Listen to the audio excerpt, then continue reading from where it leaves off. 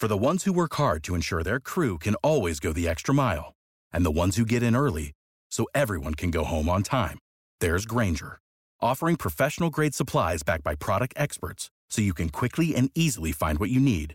Plus, you can count on access to a committed team ready to go the extra mile for you. Call, click Grainger.com, or just stop by. Grainger, for the ones who get it done.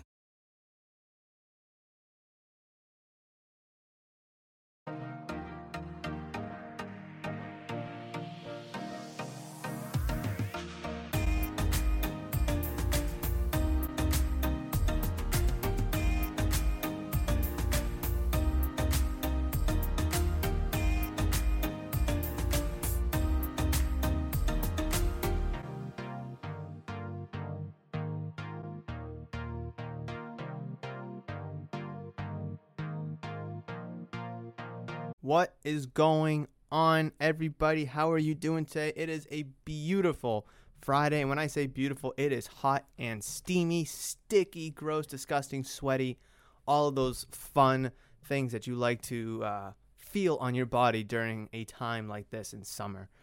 Mother Nature in summer was like, bitch, hold your pumpkin spice latte. You're going to be sipping this margarita just a little bit longer.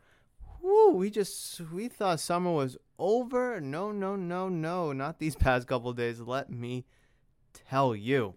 How are you doing today? Thank you so much for downloading, listening, and enjoying episode number 84 of Murph's Boston Sports Talk. I am your host, James Murphy, aka Murph, and today I am recording in the shop, but today's the first episode that I am recording with the shop officially open. We opened the shop yesterday at 12 o'clock, and it was fantastic to finally have the doors open for people to come in, shop around, buy things, sell things, trade things, whatever it may be.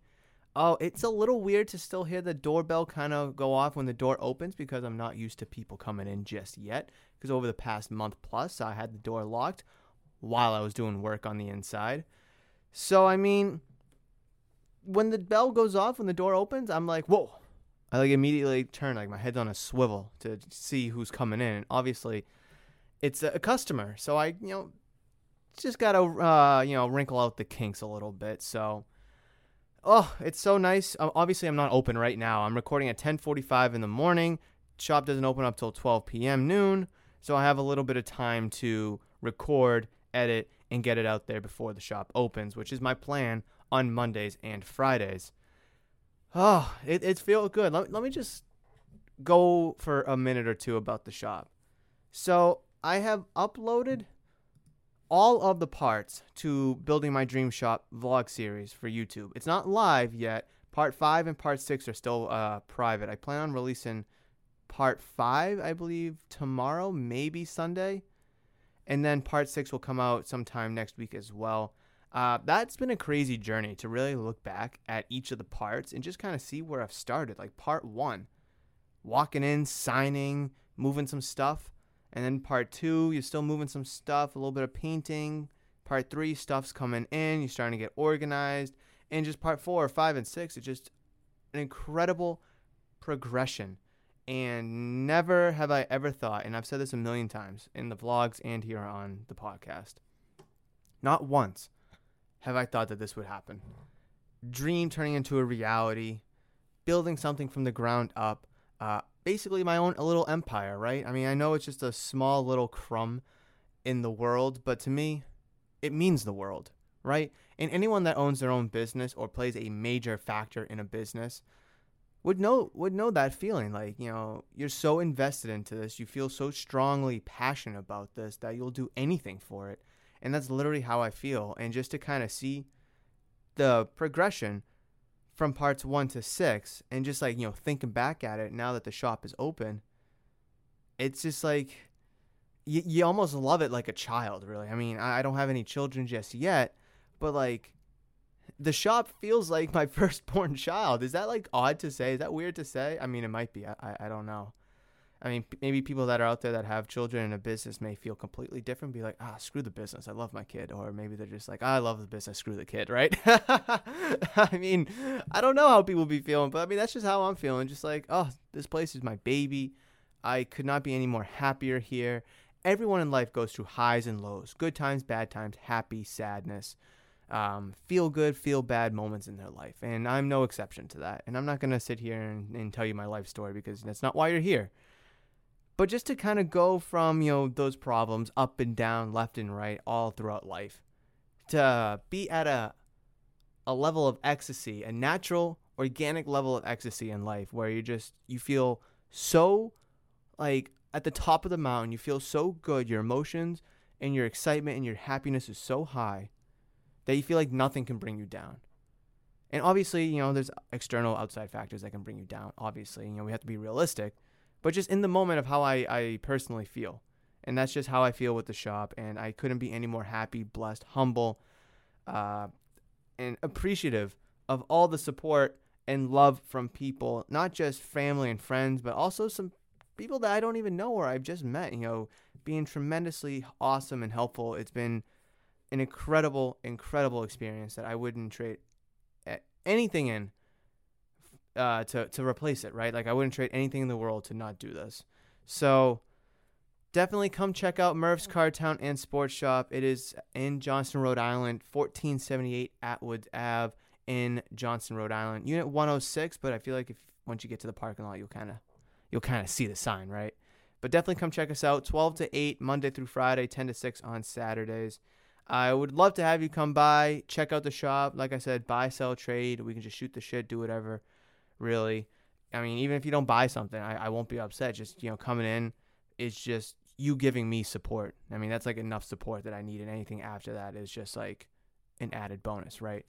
So I'm going to kind of slow down talking about the shop a little bit, but I just had to get that out there because today is the first episode that I'm recording with the shop officially open.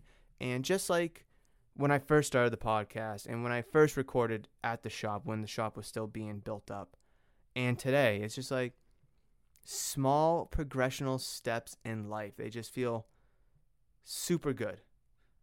It just feels super good, and I can't wait to see where else it goes in life. But let's get to today's topic points, right? We have a lot to discuss about. Not Red Sox related, but kind of in a way. Michael Chavis, actually, obviously former Red Sox player, traded to the Pirates at the deadline. He still has connections to the Red Sox, and I kind of want to talk about that. So it's not directly talking about the Red Sox because I will not talk about them based off of their poor performance. But I think this story is worth kind of noting because I met Michael Chavis one time when he was a rookie. Got a ball and a bat signed by him, met him, took picture, all that. Super great guy. I thought he should have been on the roster to start the season opening day. He wasn't. He's been up and down with Worcester. I think the Red Sox kind of did him dirty a little bit. But to kind of hear this little story with him and the Pirates is kind of interesting. I want to talk about it. Obviously, we're going to be talking about Patriots and what to expect looking towards the third and final preseason game against the New York Giants. Talk a little bit about training camp and what's going on there. Some winners, some losers in training camp. The Sony Michel trade, obviously, I want to break down as well. And then lastly, to round out the episode, I want to talk about the Buffalo Bills. So Monday's episode, I was talking about the Arizona Coyotes of all teams. But this episode, I want to talk about the Buffalo Bills. But it's not like that. So I'm going to be talking about Josh Allen, Stephon Diggs. Mitchell Trubisky is going to be a weapon for them. I'm not talking about that. The Buffalo Bills are in a little bit of a pickle, I would say, because the Bills franchise wants a new stadium. They want to replace, I don't even know what it's called these days, their stadium. Highmark Stadium. I know it used to be named after the owner or something, or a longtime owner, and then they got a sponsorship, Highmark Stadium. But they want a new stadium. I guess it's too old, the facilities aren't good enough, and they just want something brand new. But the city of Buffalo doesn't want anything to do with it. So similar to the Oakland Athletics and what I've talked about before, how the Athletics might be forced out of Oakland because the city doesn't want to help pay for a stadium, then we look at the Buffalo Bills and they're a similar situation. So how does that impact not only the NFL, but where could we see them move? I mean, because potential relocation for the Buffalo Bills is unfortunately for Bills Mafia on the table. So we're going to dive into that too. But first, like I said, let's circle back to what I want to talk about with Michael Chavis. So in an article written by Nesson, This came out 20 hours ago, but I first saw it last night, so that's kind of perfect timing to talk about it. Written by Jenna Ciccatelli, I believe. I hope I'm pronouncing that right. Excuse me, I think I am. Titled, sorry, I just chugged some water. Michael Chavis, still using Red Sox bag despite debuting with Pirates. So let's go into the article here. I haven't read this yet, so I have no idea what to expect. It could be a good read. It could be pretty stupid and ass. I don't know. Let's find out. Old habits die hard. Michael Chavis, who was sent from the Boston Red Sox to the Pittsburgh Pirates at the trade deadline, made his big league debut with his new club on Monday. He appeared for a game in Tuesday night as well. While he's finally rocking a Pirates uniform after starting his run with the organization in the minors, he inadvertently revealed that he isn't suiting up in full just yet. Chavis shared a photo to his Instagram story on Tuesday, and by the looks of it, he hasn't received a Pirates duffel bag. He's using a Red Sox bag, but he made an effort to hide the old markings with masking tape. He finished the job by writing, quote, Pirates over it, complete with some pirate sound effects and a drawing. So the sound effects is arg, like the onomatopoeia, and then the drawing is just a circle with an eye, smiley face, and then like an eye patch covering the other eye. For what it's worth, Chavis had a great night Tuesday. He went 2 for 4 with a solo home run as the Pirates defeated the St. Louis Cardinals, getting the start at second base. Maybe that's enough for him to secure the bag. So, small article, nothing really crazy, nothing big, but I just thought it was kind of really funny that a MLB organization has been able to give out a duffel bag to one of its newest players. Now, it's not like they just traded for Jacob deGrom or Cody Bellinger or anything like that, or signed Mookie Betts in free agency, where I think that team gear would be well ready, right? Michael Chavis, good young kid, up and coming. I don't know. I just feel like it's kind of a slap in the face that, this new organization that kind of is taking a chance on, not really taking a chance because they didn't really give up much anything, but they were a trade partner, right? So they're taking a chance in some way, shape, or form. And they can't even get you a duffel bag? Like, come on, this is a pro organization. You would think that they have like 100 duffel bags just in storage. Yeah. So when players come in, players go out. I guess the players leaving could keep the duffel bag if they want, or I don't know if there's a return policy on the duffel bag. But you would think they would have some duffel bags, some extra duffel bags for new players coming in, like spring training, right? You have like 70 guys or whatever it may be, the spring training facility. I would like to think that all 70 of them have a Pittsburgh Pirates or any MLB team duffel bag for whatever team they may be playing with. Him going 2 for 4, that's awesome. I'm really rooting for Michael Chavis. Like I mentioned, I wish that he wasn't traded. I wish he was on the opening day roster. I really feel like the Red Sox did him dirty because a lot of people are saying, the Red Sox have some, need some help at second base, and not that he would have fulfilled that need, but he definitely could have helped. And I know he wasn't having the greatest of season during the chances he was getting. But I don't know. I mean, he's still like 25 or 26, maybe. He's still fairly young. He's at one time one of the best prospects in the Red Sox system. So it just feels like they're giving up a little bit on him too early. But obviously, when you have a player go up and down in your system, you run out of player options. I believe you only get 10. So it sucks. And he's going to be a Pittsburgh Pirate for a few more years, obviously based off his contractual situation. And I think the Pirates, obviously they're not that good, but they're young. They have some good talent there. And Michael Chavis, Ke'Bryan Hayes, Brian Reynolds is still there. And they also have a young first baseman, I believe. I could be wrong. I know they have Colin Moran, but he's not young. Jacob Stallings behind the plate. I feel like I'm missing somebody. I feel like I'm missing like an integral piece to the Pittsburgh Pirates core, per se. But I hope he does great. Hopefully he can turn into the star player that we all thought he was going to be here in Boston. And hopefully, he gets a Pittsburgh Pirates duffel bag, for goodness sake. So let's jump over to the Sony Michel trade, because that, I feel like, will be the next quickest topic to talk about. And obviously the news that came out on Wednesday this came out, and that was the Patriots trading running back Sony Michel to the Los Angeles Rams. In return, the Patriots acquired a 6th-round pick in this coming year's draft, so the 2022 NFL drafts, and a 4th-round pick in the 2023 NFL draft as well. So in all honesty, I didn't really expect this move to come as quick as it did. Obviously, on Monday's episode of Murph's Boston Sports Talk, I mentioned that the running back battle is basically going to be between Sony Michel, Ramondre Stevenson, and J.J. Taylor. Damian Harris, James White kind of securing the first two spots. Brandon Bolden technically is a running back, but he doesn't count because he's more of a special teams figure.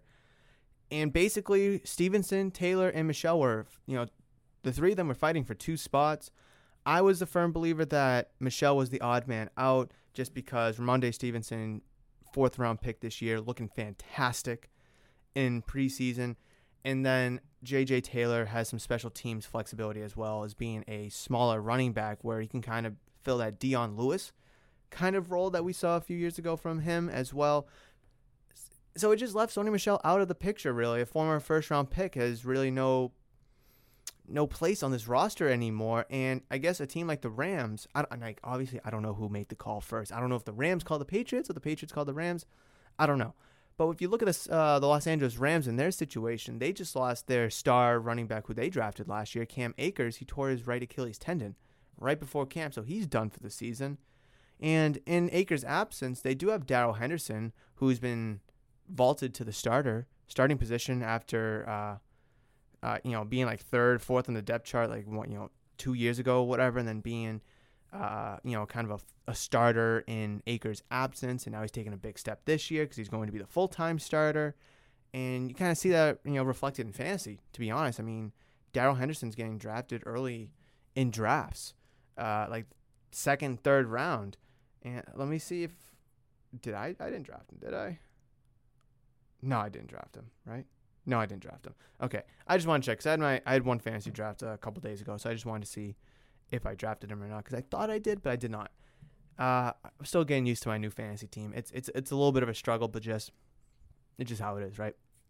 Every year you go through that. But anyways, going back to the Rams. So the Rams were going into the season. They had Akers, they had Henderson, a good little 1-2 punch. Obviously, they have other players as well. They got a rookie 7th rounder, Jake Funk, and then an undrafted free agent from last year, Xavier Jones.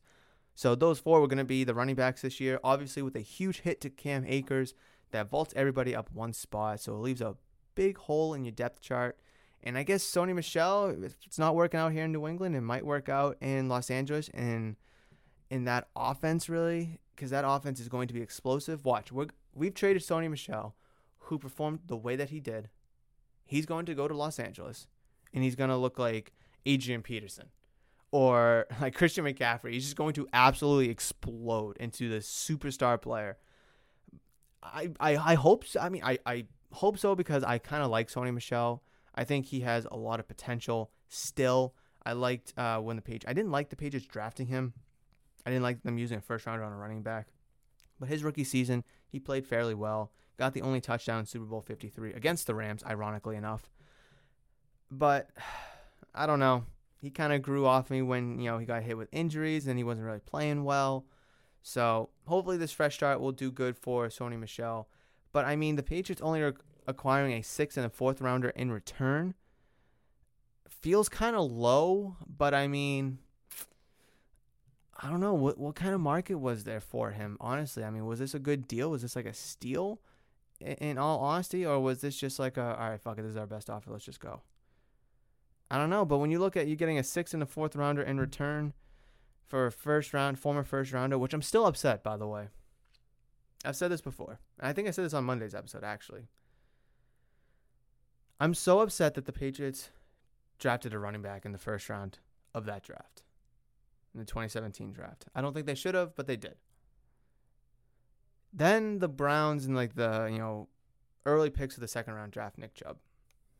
Okay, Nick Chubb was the guy, then he hurts his knee. Sony Michel kind of steps up. He becomes the guy. Then it's like a 2 running back tandem in Georgia. And there's like 1A, 1B, honestly. They were just so freaking good, and you couldn't really go wrong with either of them. Well, when it comes to the Patriots drafting one of them, you could certainly go wrong with one of them, and the Patriots did go wrong with one of them. Because you just look back at it. If you drafted Nick Chubb, if you're going to draft a running back, and if you drafted Nick Chubb, this offense would have been friggin' insane, yo. Oh my god. I don't know. I don't know. Oh my god, it pisses me off. Oh, it pisses me off. And actually, even more ironically enough, the Sony Michel pick, it was like round 1, pick 23 or whatever, was formerly the Rams' first round pick because the Rams traded a first rounder for Brandon Cooks earlier that offseason. Oh my God. It's coming full circle. I just realized that. It's basically coming full circle for the Rams. Rams trade their first round pick for Brandon Cooks. Okay, Brandon Cooks does his thing. He does great, and then they trade him to Houston.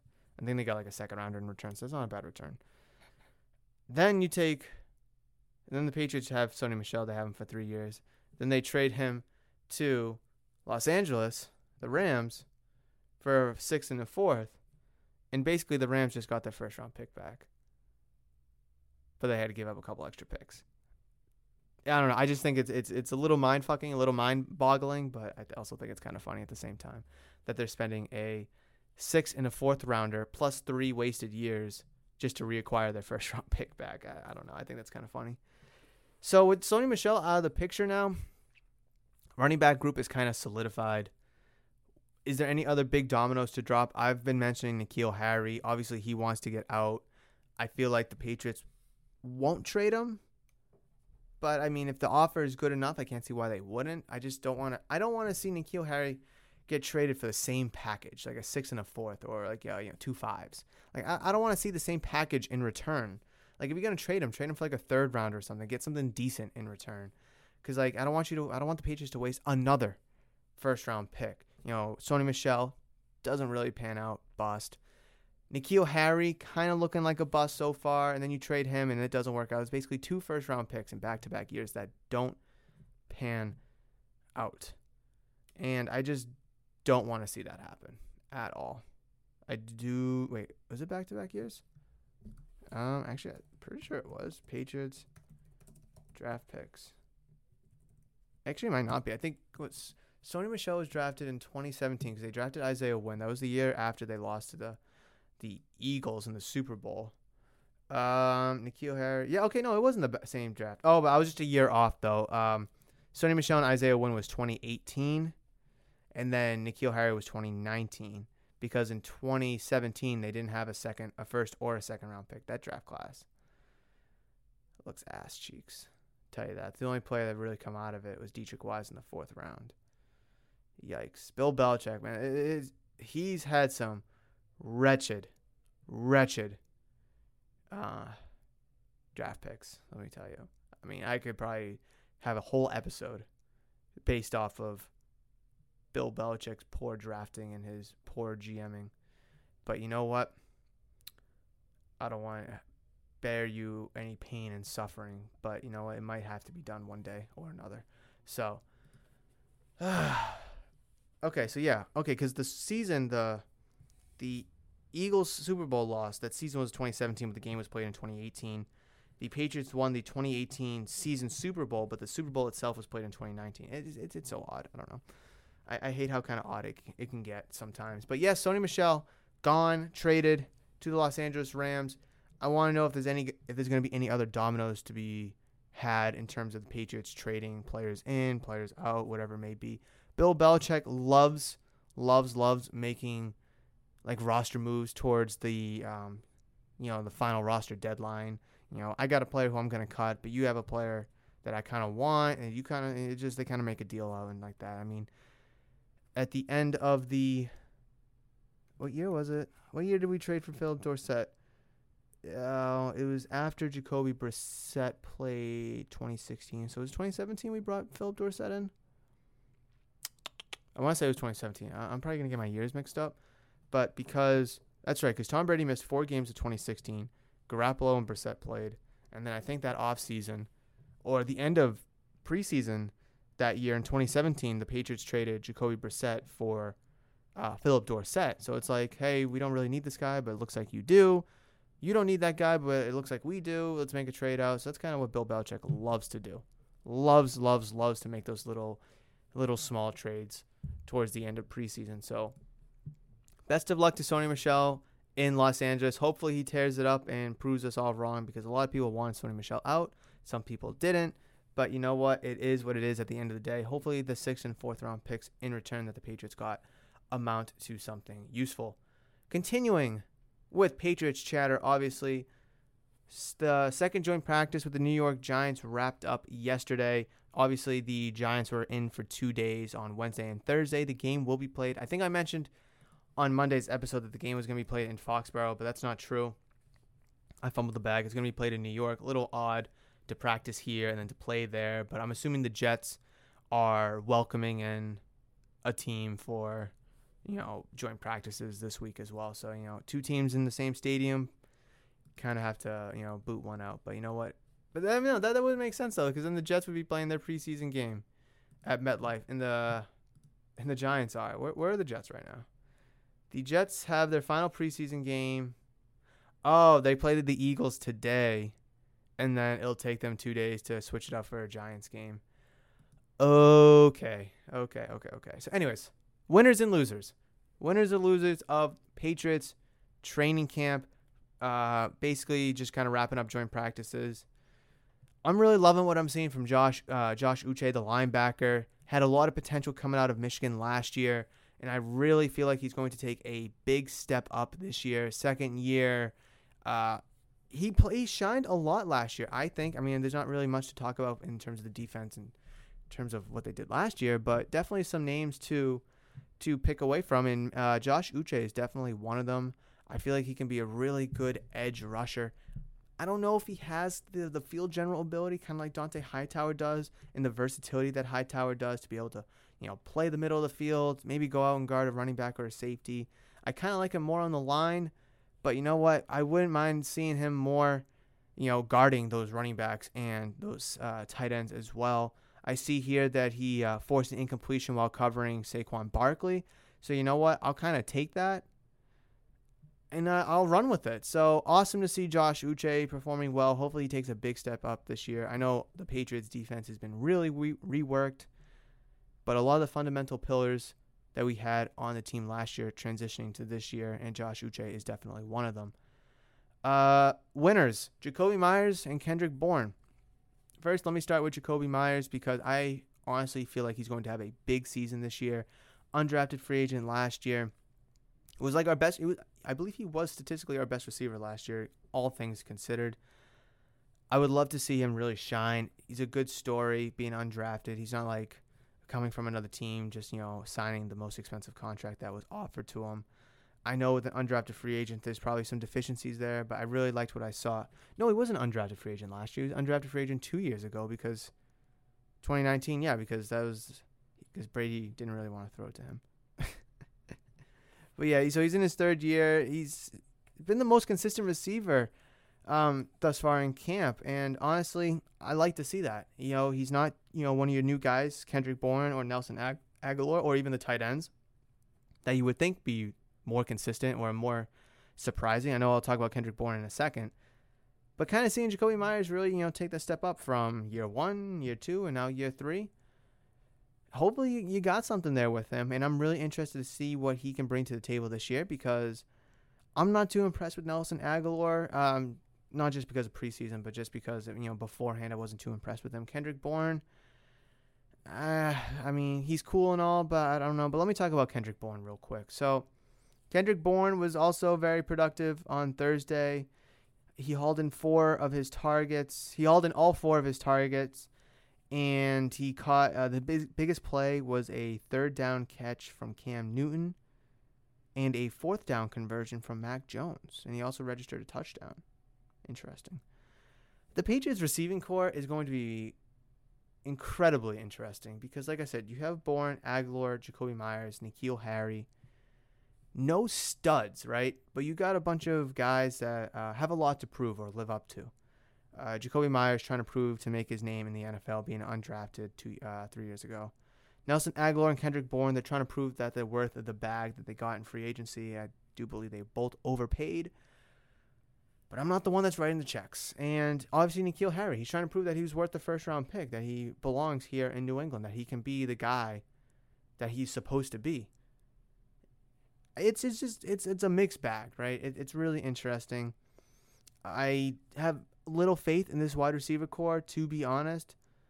I'm intrigued on how it's going to pan out and how they're going to play this year, but in terms of excitement, it's very, very low. It's not as low as last year, but it's very, very low. And I was thinking to myself, what if Julian Edelman was on this team this year? Would it look any different? Would you feel any better? Honestly, I don't think so. Because there's still those concerns. There still would have been those concerns with Julian Edelman's knee and his injury problems. He's older. I mean, he's a year older. So it's like, how good do you feel with that? I mean, yeah, it would be nice to have the great veteran presence in your locker room, a safety net for whoever the quarterback is going to be, and just someone that can really teach the younger guys, or really any wide receiver in that room. So from a fundamental, from a locker room standpoint, yeah, it'd be nice, and I feel comfortable with having Julian Edelman on the team. But from a production standpoint and from a weapon standpoint, I just wouldn't feel comfortable because I know he's lost a couple steps. He's not the same guy that he once was. And I hate to say that because I definitely didn't want to see him, go out the way that he did. I would have liked to have seen him get one more full season, right? Or at least play in Week 17 last year. So, I don't think Julian Edelman would have done much for this team this year except take up a roster spot. Really, like I said, mentally, fundamentally, for the locker room, experience-wise, yeah, it would have been fantastic to have him. But from a realistic standpoint, from a team perspective, production, weaponized standpoint, offensive output standpoint, I don't know what much you'd get from him, in all honesty. Oh, also from a health standpoint as well. So, the wide receiver group, speaking of the wide receiver group, I know I kind of mentioned Jacoby Myers and Kendrick Bourne, but Nelson Aguilar, someone that I've been really low on, I don't know. I really don't know. He only finished with 1 reception on 4 targets in Thursday's practice between both Cam Newton and Mac Jones, He got 3 passes broken up by the Giants defenders. I mean, I know Nelson Aguilar was kind of brought in to be kind of one of the bigger guys on the outside, but you got to be able to bring some of these balls in. You got to be able to grab them and bring them in. I mean, I know the defense, just watching some clips and reading online, just, tweets and articles. I guess the defender made a good play, but, you want your wide receiver to make a better play than the defender. And Nelson Aguilar being your big guy, free agent wide receiver that you brought in, you don't want to see him going 1 for 4, having passes broken up, and the defense making a big play. You want your receiver to be making that big play. So that just goes along why I'm not a big fan of Nelson Aguilar or the receiving group this year. Now, could Jacoby Myers, N'Keal Harry pop off this year? Sure. Could Gunnar Olszewski be something in the slot this year? Like a Troy Brown, a Wes Welker, a Julian Edelman? Sure, maybe. I don't know. But it's definitely possible. I mean, I know there's a little bit of hints and rumors that he could be kind of filling that role. I don't know. So I know I kind of forgot to mention it. I had the tab open here, but I did kind of forget to mention it. And that is the Patriots also making another trade as well. So in addition to trading Sony Michel away to the Rams, they acquired cornerback Shaun Wade from the Baltimore Ravens for draft picks. So the Baltimore Ravens traded rookie cornerback Shaun Wade to the New England Patriots for a couple draft picks on Thursday. So Billy B, baby, making moves, swinging and dealing. The Ravens received a 7th-round pick in 2022 and a 5th-rounder in 2023, a source told ESPN. The 7th-round pick is one of the Patriots acquired from Houston for tight end Ryan Izzo. So an additional 7th-round pick that they're sending out the way, not too bad. You basically just kind of giving up a 5th-round pick next year as well. So do I like what they gave up?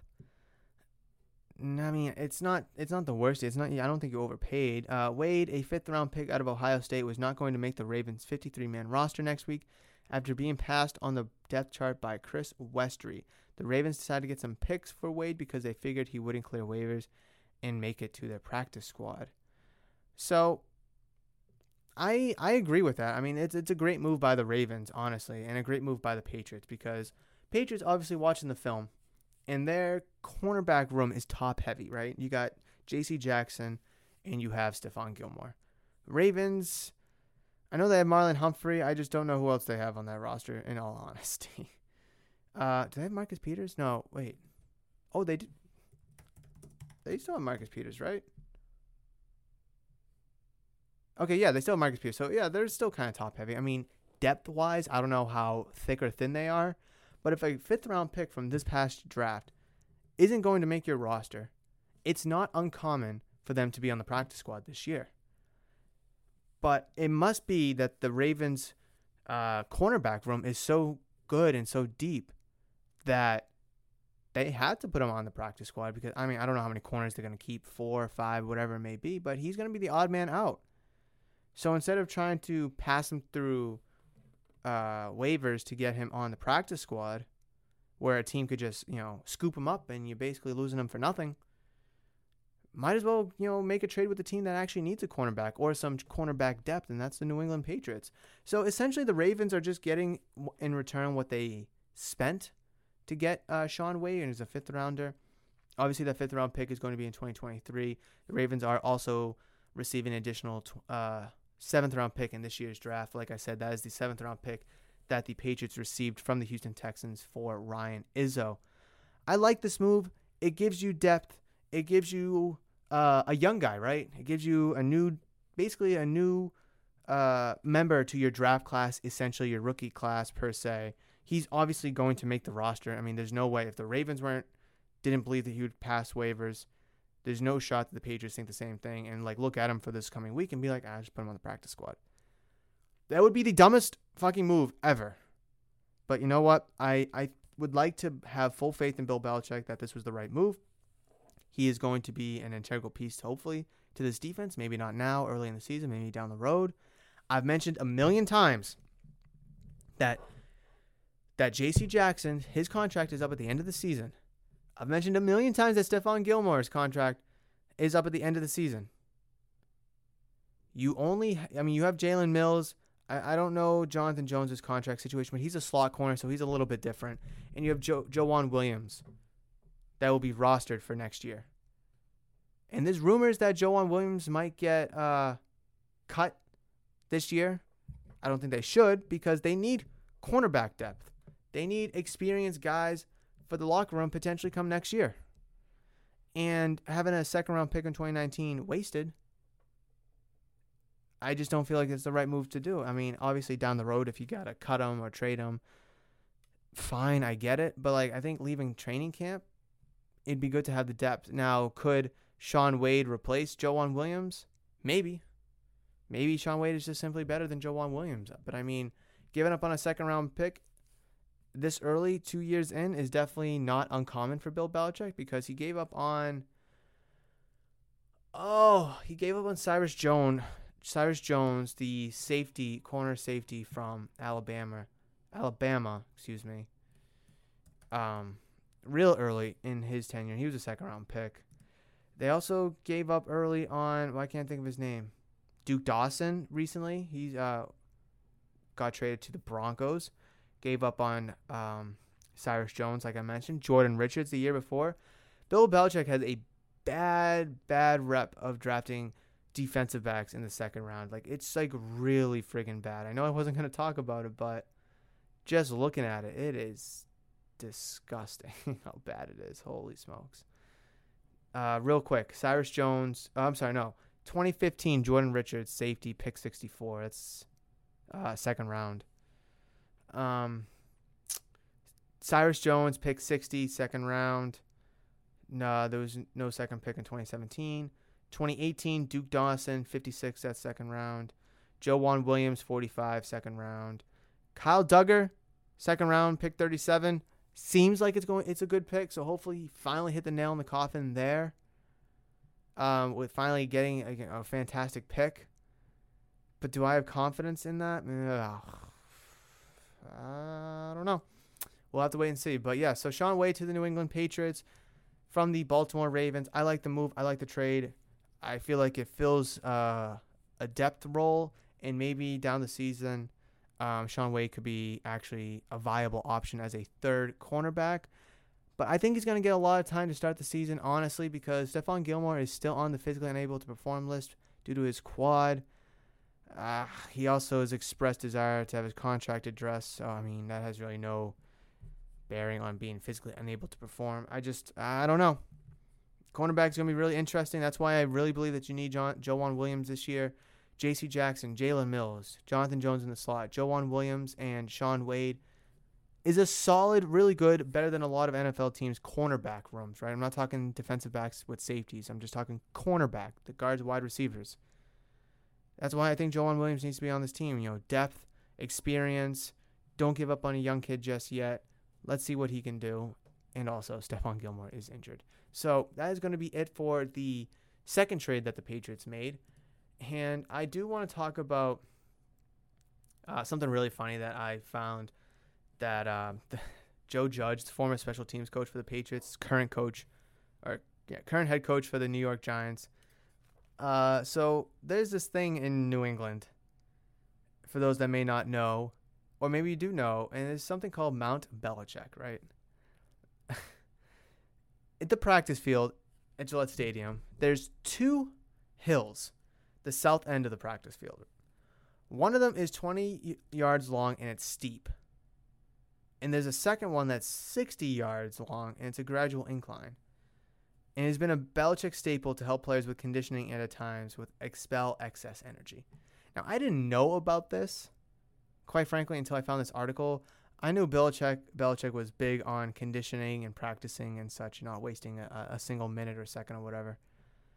I had no idea about these hills. I've seen the hills, being at Gillette Stadium, Patriots Place, but it just never occurred to me that they were used for practice for some odd reason. So, like I said, Joe Judge spent several years here in New England, and he has taken advantage of Mount Belichick and these hills, and he had his own players run up and down these hills during the 2 teams' joint practice on Wednesday and Thursday.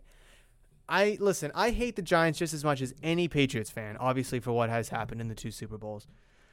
But I think this is absolutely funny and a genius move by Joe Judge. Joe Judge comes off as a hard-o coach. I mean, you saw him last year in the mud and diving on a ball to show the team what it looks like to recover a fumble. And now, his press conferences are something else. And to have Joe Judge be like, I remember these fucking hills. I remember having, players run up and down them. Hey, Saquon. Yeah. You see the 20-yarder?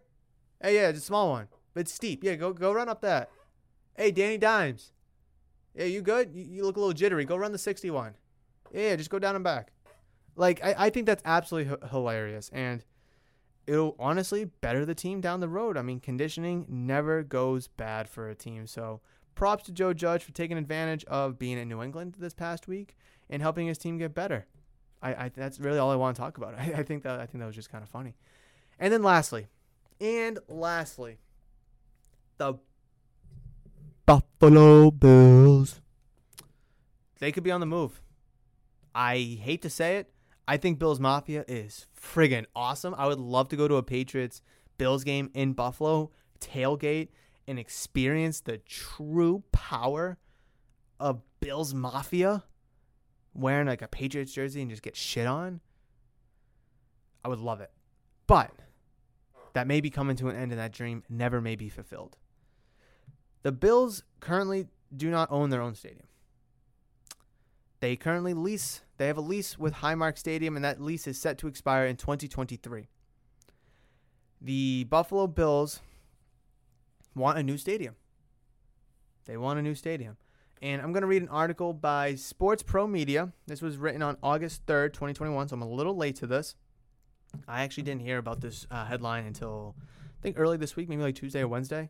So I'm a little late to it. I don't know how much has developed. This was one of the most recent articles about it. I bet there's really not going to be a lot of movement on it until maybe later in the season or whatever. But report Buffalo Bills could consider relocating if stadium plans fall through. NFL franchise plotting taxpayer-refunded $1.5 billion development at Orchard Park. $1 billion development at Orchard Park. Some highlights from the article. There's just bulleted points literally in the article, but I will read it. Bills lease at Highmark Stadium set to expire in 2023. ESPN reports that Austin, Texas could be a potential destination for the Bills. Franchise has been based in Buffalo, New York for over 60 years. So this article is written by Rory Jones, and it reads, with the franchise's current lease at Highmark Stadium set to expire in 2023, the local newspaper reports that the team has set out proposals for a new $1.5 billion development at Orchard Park, which would be entirely funded by taxpayers' money. The Buffalo News added that the proposal also includes renovations to KeyBank Center, the home of the Buffalo Sabres National Hockey League team. Buffalo has been the home of the Bills since the franchise inception in 1960, and the team's names, quote, Bills Mafia fan base has been notorious for its ardent support and pregame rituals. Oh, look at that. I already mentioned that. The Buffalo News notes, The Buffalo News Report notes that while the Bills have not directly threatened to leave New York, they have made it clear to the government negotiators that there are numerous cities across the U.S. which would pay handsomely to welcome an NFL franchise. New Orleans Saints secure $138 million Superdome naming rights deal, citing an unnamed ownership source. ESPN's Seth Wickersham has also revealed that Austin, Texas could be a possible destination for the Bills if the team were to... What does that have anything to do with it? What does the Saints securing the team name have anything to do with it? Whatever. Okay. I mean, I'm sure there's some tie to it. I feel like it's really odd. Freeman Clapott, a spokesman for New York Governor Andrew Cuomo's budget office, told Buffalo News, quote, Governor Cuomo is committed to the Bills staying in Buffalo, as demonstrated by the state's contribution to the recent $130 million investment into the current stadium. Okay, not a pretty hefty price. Quote, the administration is fully engaged with the Bills and other stakeholders as we conduct due diligence to understand the economics around the team's proposal ahead of the current leasing expiring in 2023. End quote. Since 1973, the Bills have played at Highmark Stadium, which was previously known as New Era Field from 2016 to 2020, and Ralph Wilson Stadium between 98 and 2015. That was the name I was thinking of, Ralph Wilson Stadium. I believe he was a previous owner. Could be wrong, but I want to say it probably is. I feel like you wouldn't name a stadium after Mark Wahlberg Stadium in Foxborough, Massachusetts. Like it'd be like Robert Kraft Stadium before anything, right? And then it went to New Era, and then it's Highmark Stadium. Okay, yeah. That sounds right. So, yeah, this is some interesting news. I mean, the Bills, man. I mean, they're a staple. The Buffalo Bills, I feel like they're an NFL staple. But the article even mentions that, where is it? That numerous cities across the U.S. which would pay handsomely to welcome an NFL team. Duh, there's only 32 NFL teams. There's going to be no expansion anytime soon. I don't think so, nor do I want there to be. And that's a shocker, right? I love myself some expansion and relocation. Love it, love it, love it, love it. I think the NBA and the MLB should do it. The NHL just did it twice. Now they're up to 32. MLB and the NBA will be right behind them in a matter of a few years. Guarantee it. But I don't think the NFL should, because they're already at 32. And then if you go to 34, it just gets really wonky. And then you got to do like 17 teams per conference, and then the divisions get all messed up. It's just a giant mess. So there's only 32 cities. Oh, I mean, I guess Los Angeles has 2 of them. New York has 2 of them. So there's not 32 cities. There's only 32 teams. And there's only so many cities that are fortunate enough to host an NFL stadium, an NFL team with the stadium, all the good stuff. The NFL is a cash cow. It literally is. Look at Gillette Stadium, for example, and what Robert Kraft has done. He took a stadium. He built Gillette Stadium, but in addition, he built a shopping plaza, Patriots Place, where there's bars, restaurants, movie theater, bowling alley.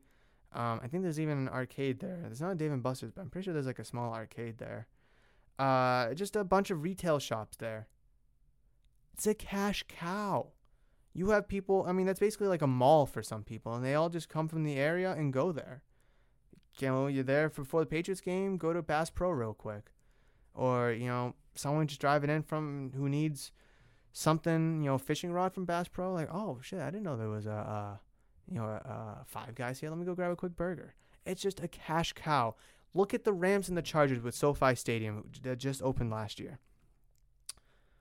It is not only a football field or football stadium. It is a hotel, a mall, a concert venue, obviously a massive parking lot for the stadium. And they also have one.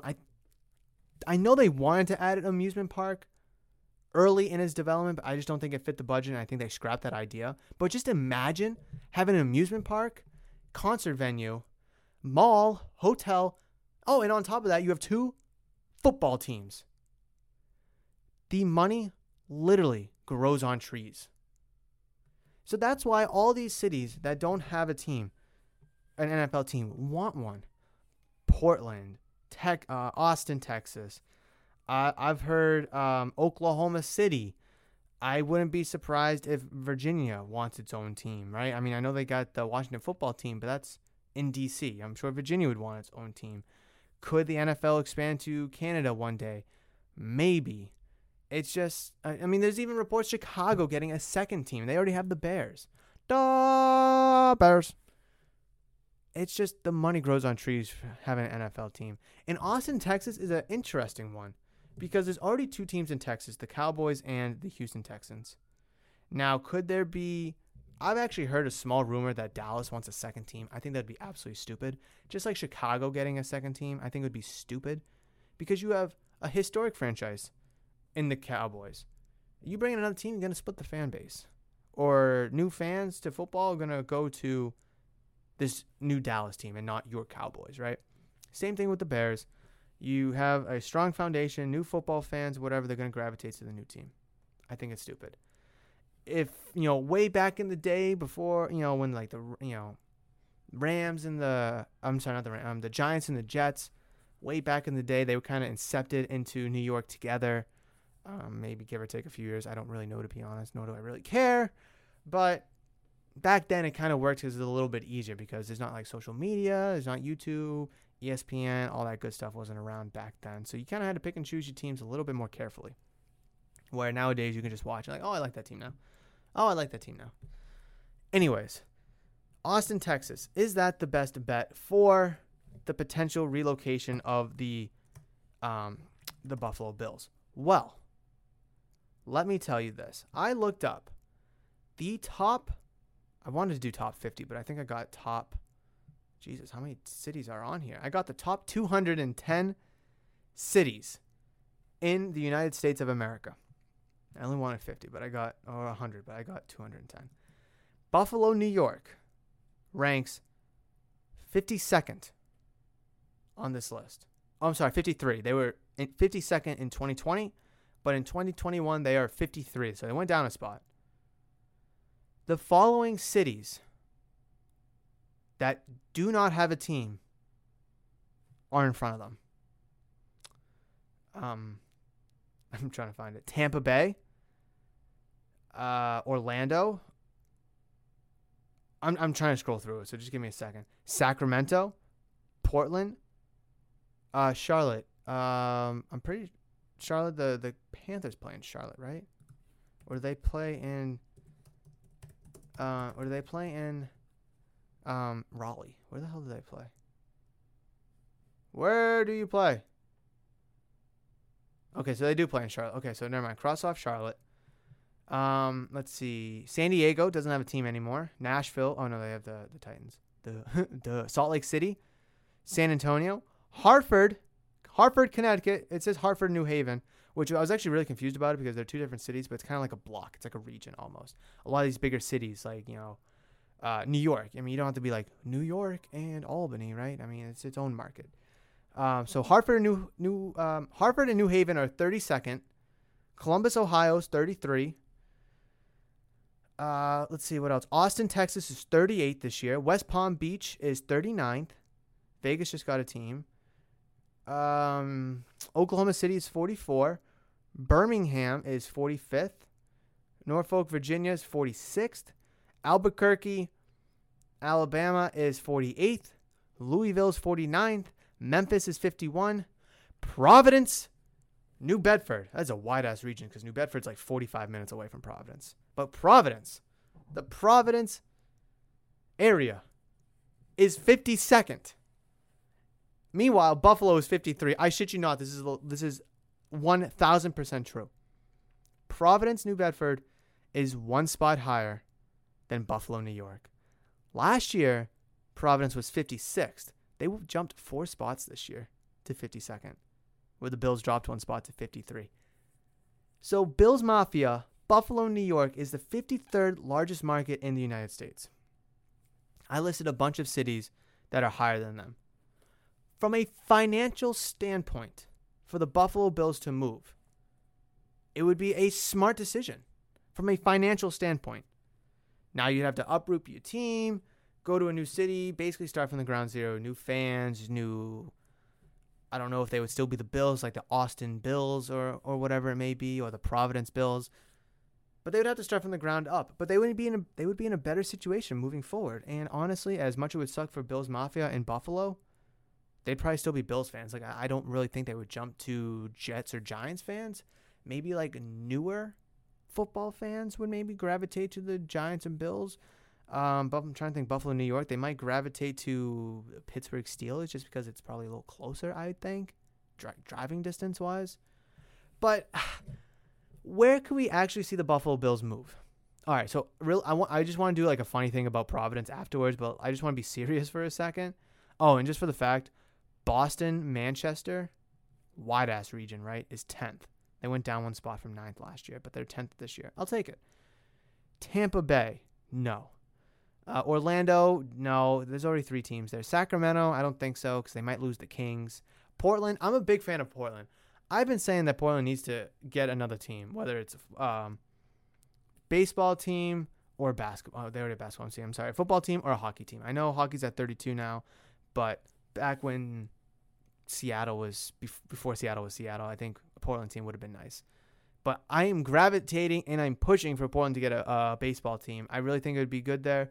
St. Louis, they're potentially suing the Los Angeles Rams for just getting the city of St. Louis, possibly suing the the organization for just getting up and leaving.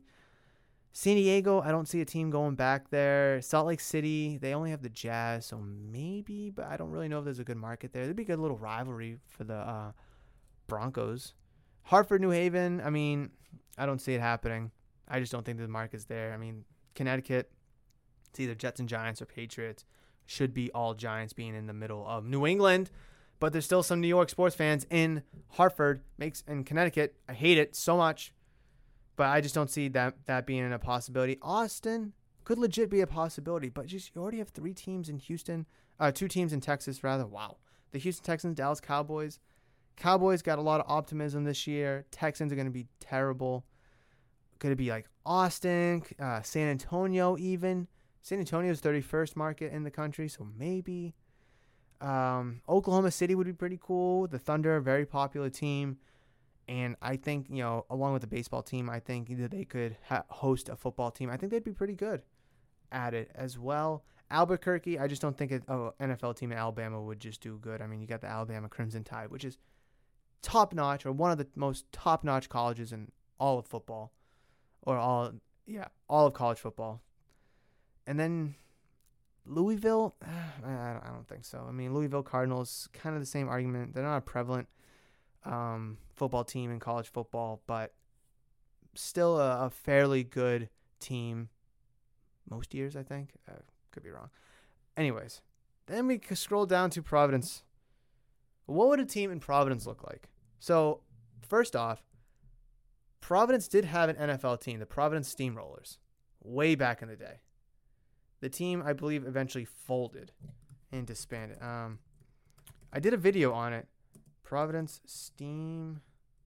I gotta Google it. Hold on. Oh my God, I can't do this. Providence. Why can't I type? Steamrollers. I did a video on it. Old New England teams that don't exist anymore, and the Providence Steamrollers are one of them. And they were in the league they were founded in 1916. But they were part of the NFL in 1925 to 1931.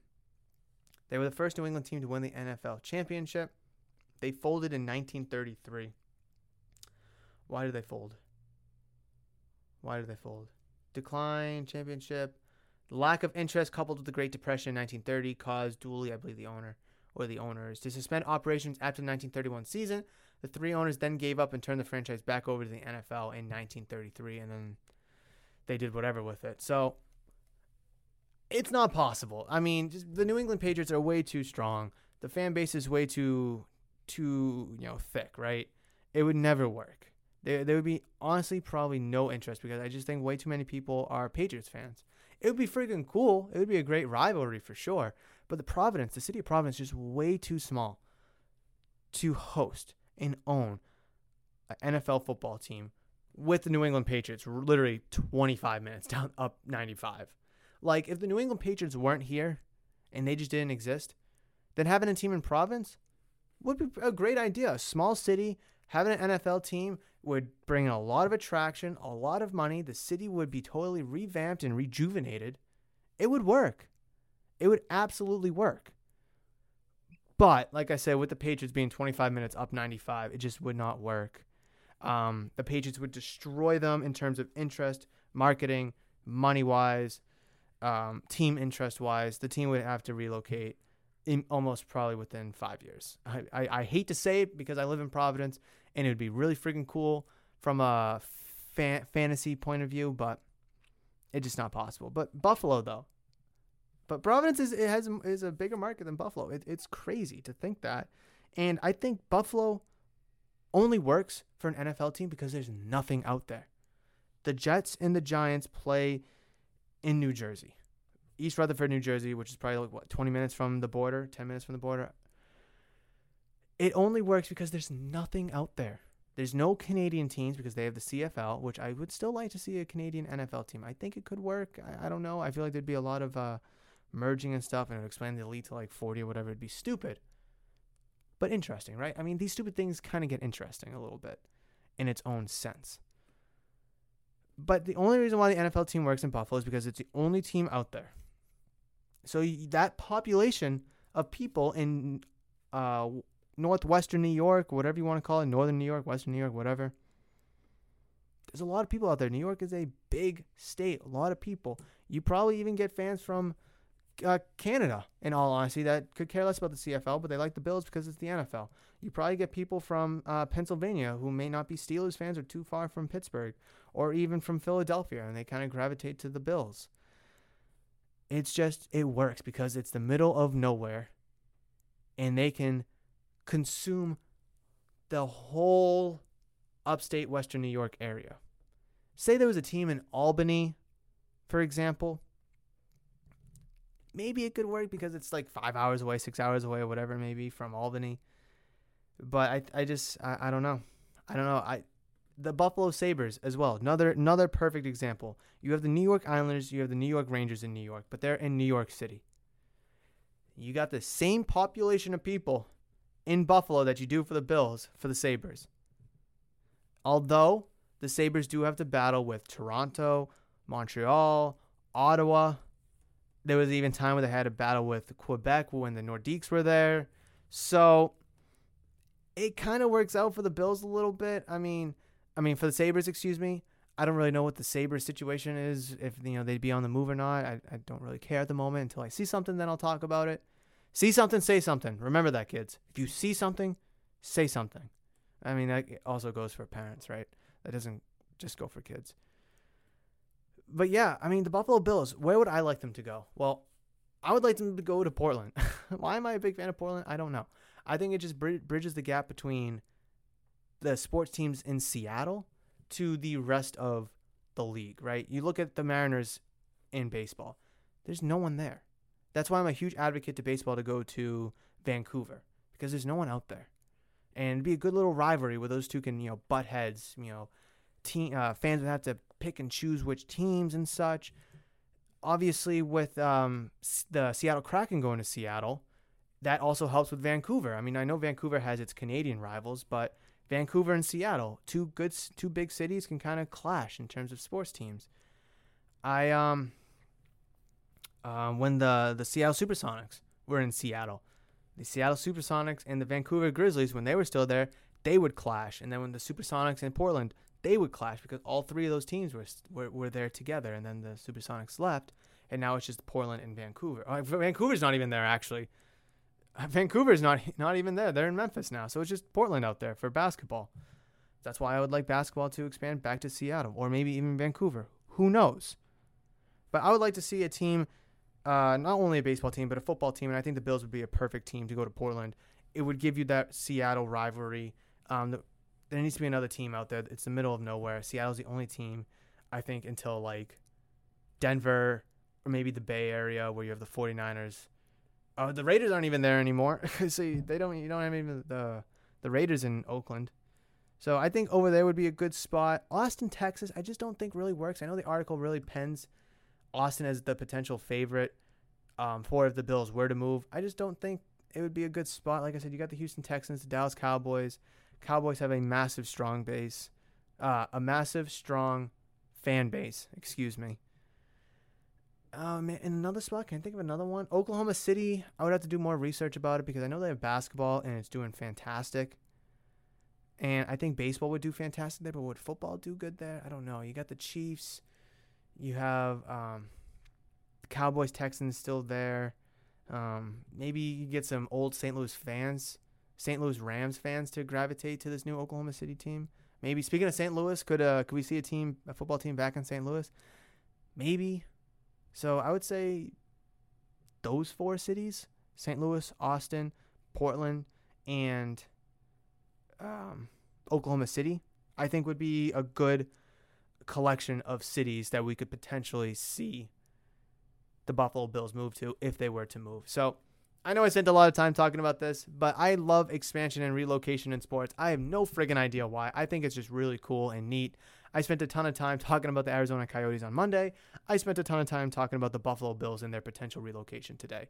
I'm sorry, guys. It's just I'm a geek and nerd for relocation and all the intricacies of potential relocation and expansion. I don't know why. I'm sorry. But at least I talked about the good stuff at the beginning of the episode, right? The Michael Chavis, fun little story. The Patriots, Sony Michel trade, Sean Wade trade, some winners from training camp as well. But if you guys enjoyed this episode of Murph's Boston Sports Talk, and if you're watching on YouTube, please make sure you hit the like rating down below. That would be greatly appreciated. And also comment down below any questions, comments, concerns, thoughts, opinions that you have about anything we talked about in today's episode. And while you're doing that, please consider hitting that big giant red subscribe button if you haven't already done so. And also, if you're only watching on audio-only platforms like Spotify, Apple Podcasts, Google, Amazon, wherever I may be, wherever you listen to your podcast, that's where I am. Please reach out to me on social media at Murph's Cardtown, Facebook, Twitter, Instagram, wherever your social media is, you can find me at Murph's Cardtown. Would love to hear your thoughts and opinions about today's topics and what we talked about in today's episode as well. Thank you so much for downloading, listening, and enjoying, and thank you so much for joining me for today's episode. Enjoy the hot weather. Stay cool. Stay hydrated. I know I'm not a meteorologist, but I still like doing it. What's the weather looking like for this weekend? 73 and sunny, 77 and sunny on Monday, and then a little bit of thunder showers on Monday. So get outside, enjoy the weather, and I will catch you guys for Monday's edition of Murph's Boston Sports Talk. But between now and then, you guys know that I love you. You know that I will always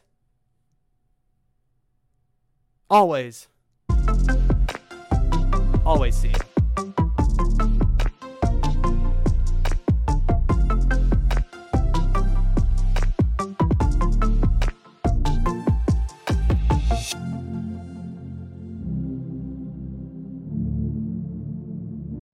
You know how to book flights and hotels. All you're missing is a tool to plan the travel experiences you'll have once you arrive. That's why you need Viator. Book guided tours, activities, excursions, and more in one place to make your trip truly unforgettable. Viator has over 300,000 travel experiences to choose from. Everything from simple tours to extreme adventures and all the niche, interesting stuff in between. So you can plan something that everyone you're traveling with will enjoy. Real traveler reviews give the inside scoop from people who've already been on the experiences you're considering. So you can plan with confidence. Free cancellation helps you plan for the unexpected. And 24/7 customer support means you can travel worry-free. Download the Viator app now and use code Viator10 for 10% off your first booking in the app. Find travel experiences for you. Do more with Viator.